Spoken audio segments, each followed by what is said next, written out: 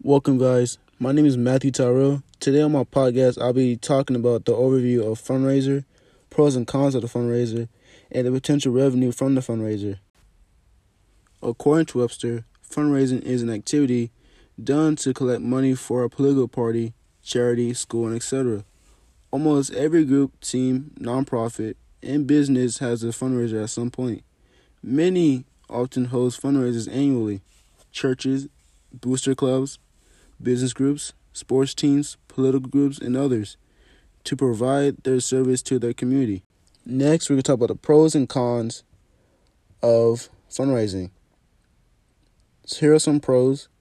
Fundraising can create a sense of community, whether it's a local bake sale or it's a group project. Fundraising draws people together into unique communities. It gives the people something they can buy into with their hard work and feel like they're doing something good for their community.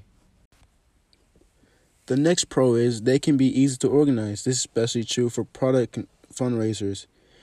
Just get the product and then sell it. This is pretty straightforward. Crowdfunding takes only a few minutes to get started as well. This doesn't mean there isn't preparation time required to make the fundraising effort successful, but the startup phase can often be fast, which removes many of the barriers to raise money that people experience. Here are a few cons of fundraising. Fundraising can require a lot of selling. Discount cards aren't just going to sell themselves. Door-to-door selling is often required to effective fundraising. On crowdfunding platforms, numerous emails and social media posts might be required.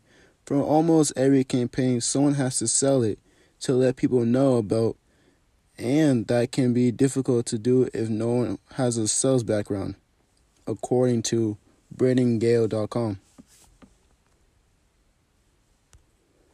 Another con is many fundraising efforts create unnecessary purchases.